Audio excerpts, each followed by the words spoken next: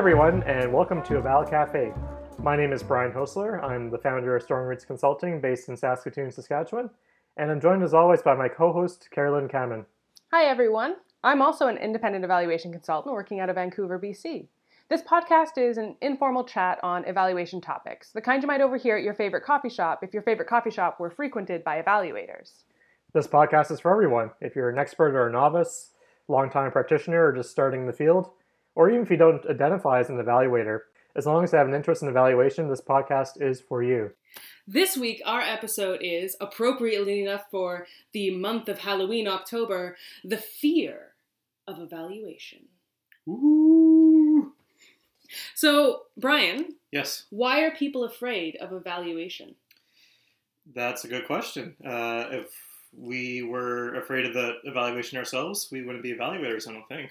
I mean, we could just fear a lot, but I don't think that's quite... Yeah, I don't know. So maybe as evaluators, we lack the gene for fear of evaluation? That could be. Or is it just that no one's evaluating us, so we've actually found sort of the secret out to this process? Because, I mean, no one likes taking tests. Do you still have nightmares about, showing up for exams unprepared and naked? Not so much exams. I do have fear about showing up to conferences unprepared, so I guess that's kind of the same thing. Mm-hmm. So... Yeah. Maybe there's this sort of general fear of this idea of being evaluated. I mean, evaluation is about being judged, and who wouldn't be a little scared of being judged? Exactly, yeah. I remember attending a workshop at AEA, I think it was in 2012, the American Evaluation Association, and we're talking about different methods for collecting data, and usually we do the survey, right? When do you usually see something like a survey where you have a printed form and you have, questions, you have to fill out answers, maybe circle different options or write in responses? Either it's on a government form, some sort of maybe applying for benefits or, getting a new driver's license or what have you, or it's from a test. So yeah, and for a lot of people, especially people from more marginalized communities, that can be really stressful. So just coming in and kind of using those kind of forms can just be enough to send shivers down anyone's spine.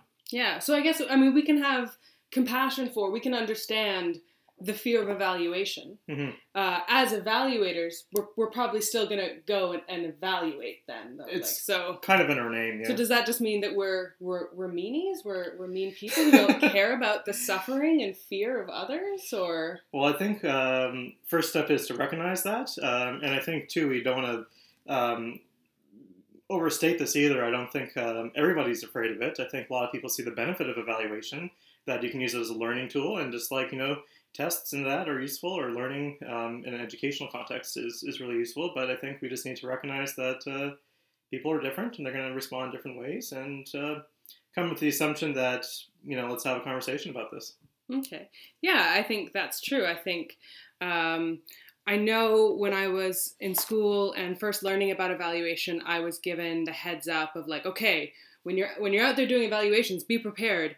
People are going to be scared of you. You're going to go into these situations and people are going to be very, very nervous and anxious about the evaluation.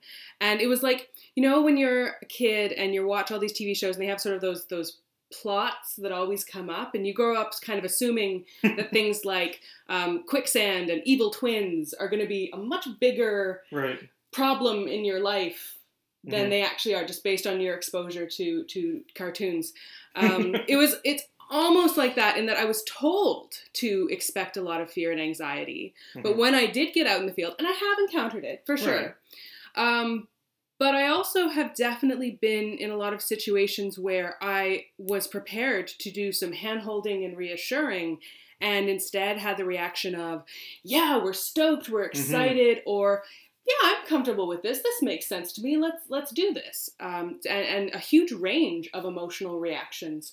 And what I learned was when I go and have that first big stakeholder meeting, is to actually ask people what they're feeling around the evaluation, and check in with people and ask people what they think of when they hear evaluation. And I get a whole just wonderful tapestry of emotions, and fear and anxiety can be in there for sure. Right. I also get apathy sometimes, excitement, curiosity, intrigue. People can get really excited.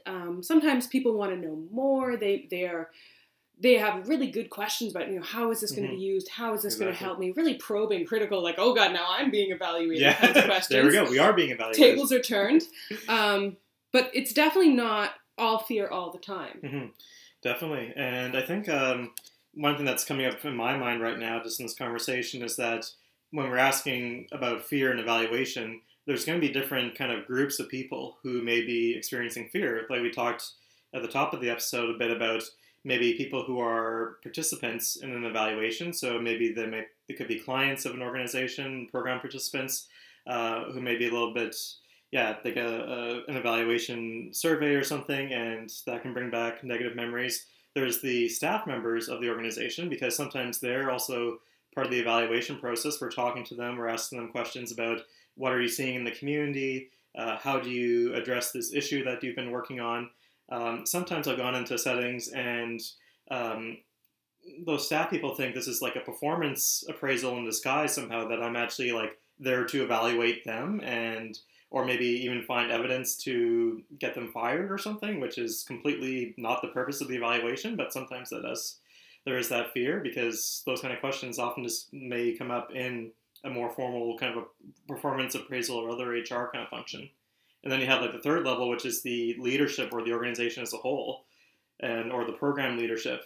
And they may fear the evaluation because, what if it comes back poorly and the program is not working like it's supposed to? What happens then? Do they lose funding? Do they lose resources? Does the program get shut down? So I think there's like different levels of fear depending on who we're talking about here. Yeah, I think that's true. I think everyone has their own reasons for being afraid sometimes. I think some other reasons for fear that I've seen have been not necessarily around the evaluation itself. People might, like the idea of evaluation in theory and be okay with participating in it, but sometimes also you are in an environment where it can be a bit of a dysfunctional environment. And the people involved have some legitimate questions about, is someone going to misuse these evaluation results, or is this process going to be used in a political way within the organization? And, even if as an evaluator, you're not doing anything particularly scary and you can explain, this is how evaluation, this is what it is, and this is why I'm here, and this is what I'm doing. I think it is good to be also mindful of the legitimate fears that people can sometimes have, particularly if you're in a dysfunctional environment or an environment where there's been communication breakdown or really serious power dynamic problems. Definitely. Yeah. And actually I was just reading an article that reminded me, or it's a AEA 365 blog, which is an awesome website.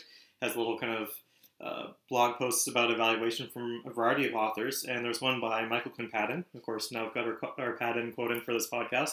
We're 4 for 4. We're 4 for 4. And he was asking, when are evaluations political? And he had a list of conditions, all of which must be met for it not to be political. And I think it's like no one cares about the evaluation. There's no money involved. There's a couple other ones. He ends with that no one connected to the program is at all sexually active. So like all sorts of funny kind of criteria. So the end of the story is that all programs are political in some ways. They're going to be talking about policies, about allocation of resources. So yeah, there's going to be sometimes legit fears of how would this report be used for good or for worse. Yeah. So what do we do when we're encountering fears, whether they're sort of unfounded anxieties just related to what people associate with evaluation, or those legitimate fears of, this may be a situation in which evaluation findings or processes could be used for ill. How do we navigate? And with all these different groups who have different reasons for fear, what do we as evaluators do to address those questions? And I'm really glad that I got to ask that question first, because now you have to answer it and I don't. Well, I'm going to toss it back at you. And I think you said it earlier, is just having some of those discussions up front. I think talking about what's the purpose of the evaluation, getting all the stakeholders together, trying to surface, what are some of the concerns? What are people feeling about the evaluation? I think just being really clear about that purpose right up front to say, okay, here's what the understanding is. And then I think the second part is just as evaluators, we need to be going into those meetings and both seeing what's stated, what's on the the evaluation contract or the program kind of framework, the project framework, but also like seeing who's in the room, who's not in the room. That's often an important question. Who's not being involved in this process? And, what are people looking? Are they engaged? Are they bored? Are they fidgeting? Are they looking like they're about to throw up violently out of fear? So, so I think it's there's a whole interpersonal competency set, which is also one of the competencies in the Canadian Evaluation Society's competencies for evaluators, around, like looking at these things and seeing how are people reacting, including those unspoken cues. Mm-hmm. Yeah, I think that's true. I think that's one of the very first things to do is to get a sense of where people are coming from and what their feelings around that are. I'm also thinking about, maybe this is taking a more appreciative inquiry approach to this, Sure. but I was thinking about how I said, I've encountered situations in which people aren't afraid of evaluation. Well, why weren't they afraid of evaluation? What were the common denominators there?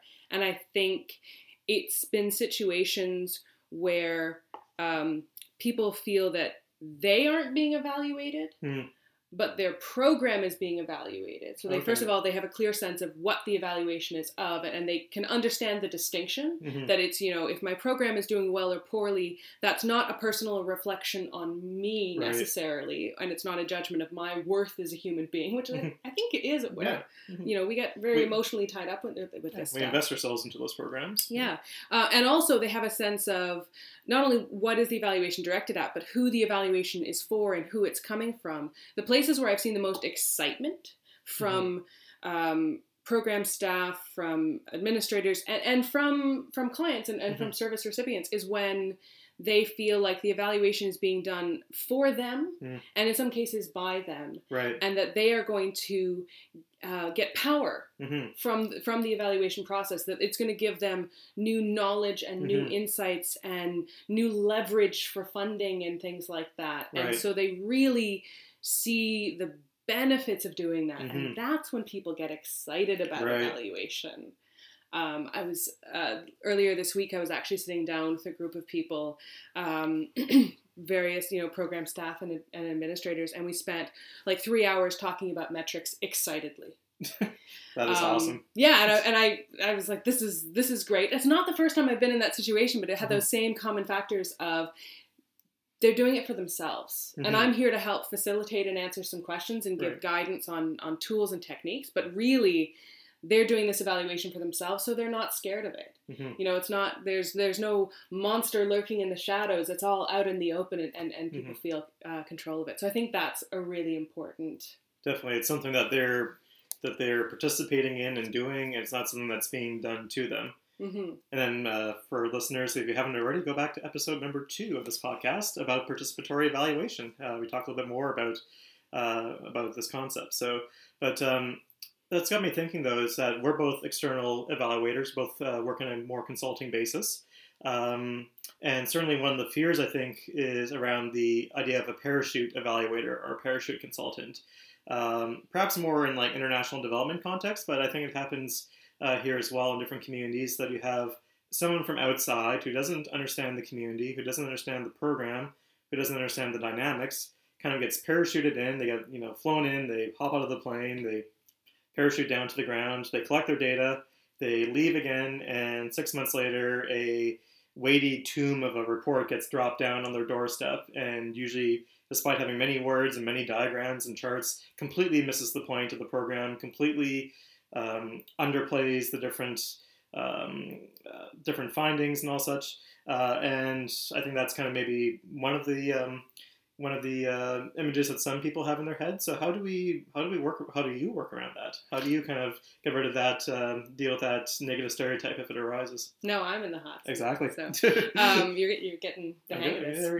Only episode 4, and it took us. That also reminded me of another source of fear that I think people have around evaluation. I think this is a big one, is a fear that they're wasting money on the evaluation. That it's not going to be helpful, that the process is not going to give them anything useful. Because especially when you're working with, I think everyone's concerned about money. I was going to say, especially when you're working with nonprofits, but no, I think no one is out there just throwing money around willy-nilly.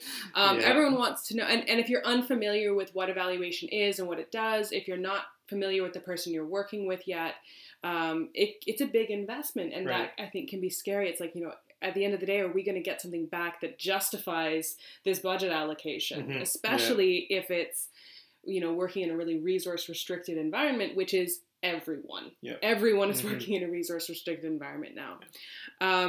And so, but to answer your question about, how to set yourself up for success in that scenario and Mhm. avoid that, parachuting in and doing something irrelevant and then disappearing off into the night, Yeah. like the worst Batman ever, Put up the eval signal. is, when I start any evaluation project, I know the first thing I'm supposed to focus on is like, okay, well, why do you need the evaluation? Mhm. But actually, the first thing I always do focus on Mhm. is, can we build a relationship together? Right. It's all about laying a really strong foundation of a Mhm. relationship and taking the time to have conversations, have a two-way dialogue, be really open with Mhm. people so that I'm not a mysterious figure to them. Right. And that's whether I'm working internally or externally. Mhm. The relationship building process can look a little different. I think when you're external, you have to be faster. Yeah.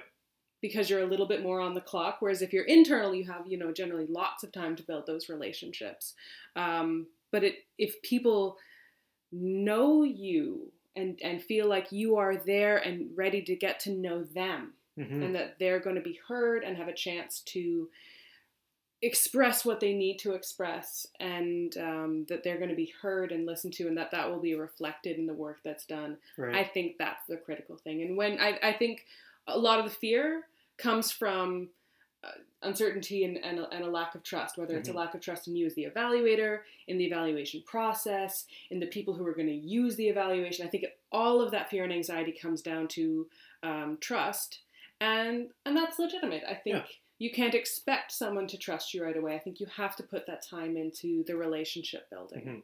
Yeah, and I think that's you brought up a good point around internal versus external evaluators, and I've worked in a internal capacity for a more developmental project, and I think you have to be careful in those situations that you don't take the relationships for granted.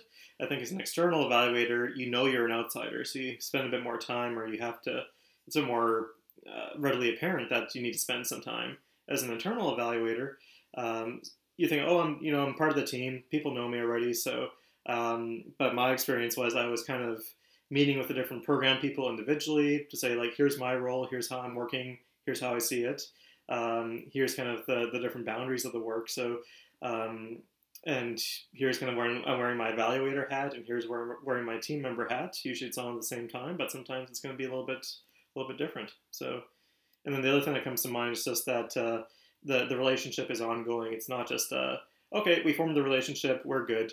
That communication needs to keep happening. It'll depend a little bit on the purpose of the evaluation. If it's more of a developmental evaluation, there's going to be a lot more two-way communication happening throughout, rapid sharing of feedback and ideas and all that. But even in a more traditional, say, outcome evaluation, I think it's still incumbent on us as evaluators to be, letting the people we're working with, whether they're staff, leadership, and participants, if we're doing a more participatory approach, let them know how the project is going and say, these are some of the initial insights, whether it's through a formal interim report or just conversations, like here's how it's progressing, here's some of the preliminary findings we have. Not that they get surprised at the end of the day that they think everything is good, and then all of a sudden they get hit with some report they weren't expecting in terms of the results. Mm-hmm. I have a question, and maybe this is a controversial question. I don't know, but I'm asking, so you have to answer.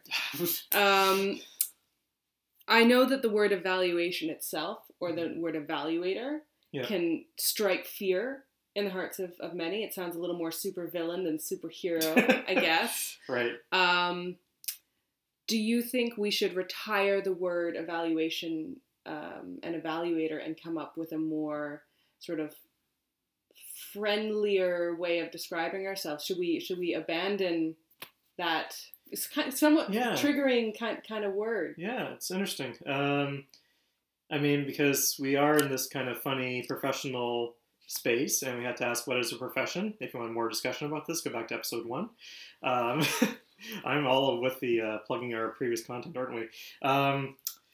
But yeah, I think it's an interesting question, and I think kind of, there's some other professions, I think, which have negative connotations with their names. I think auditor. But I'm sitting on a nonprofit board right now, and we have actually a really great auditor, and I think she's come in to explain what her role is in terms of some of the risk management pieces, in terms of kind of helping to make sure that we are meeting these different criteria. It still feels a little scary sometimes, but I don't think it was as scary as before, where it's not that she's coming in just to nitpick every last flaw that we have.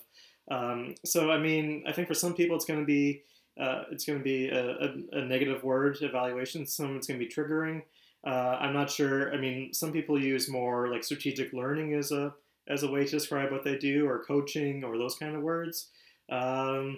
I do like saying evaluation coach. I mean, if I'm doing that kind of specific coaching role, but there's just something a little warmer and fuzzier about it. Right. It makes me feel like I should have, like a whistle and a clipboard and a cap. Yeah, the little phone device you can toss to somebody. Yeah, and I'm going to give like a big fancy motivational speech right at halftime. Right, there you go. I don't know anything about sports. But I feel maybe we should form a support group with auditors, because I feel bad. Like I'm sure auditors are all wonderful, nice people, and I don't know enough of them. But it is one of those spooky profession names. I personally don't think we should get rid of evaluation. I'd rather. I think it would be very difficult to transition our entire field away from it, and I think it is what we do. And I think I don't want us to shy away from or hide the fact that we're evaluators, evaluating things. We are.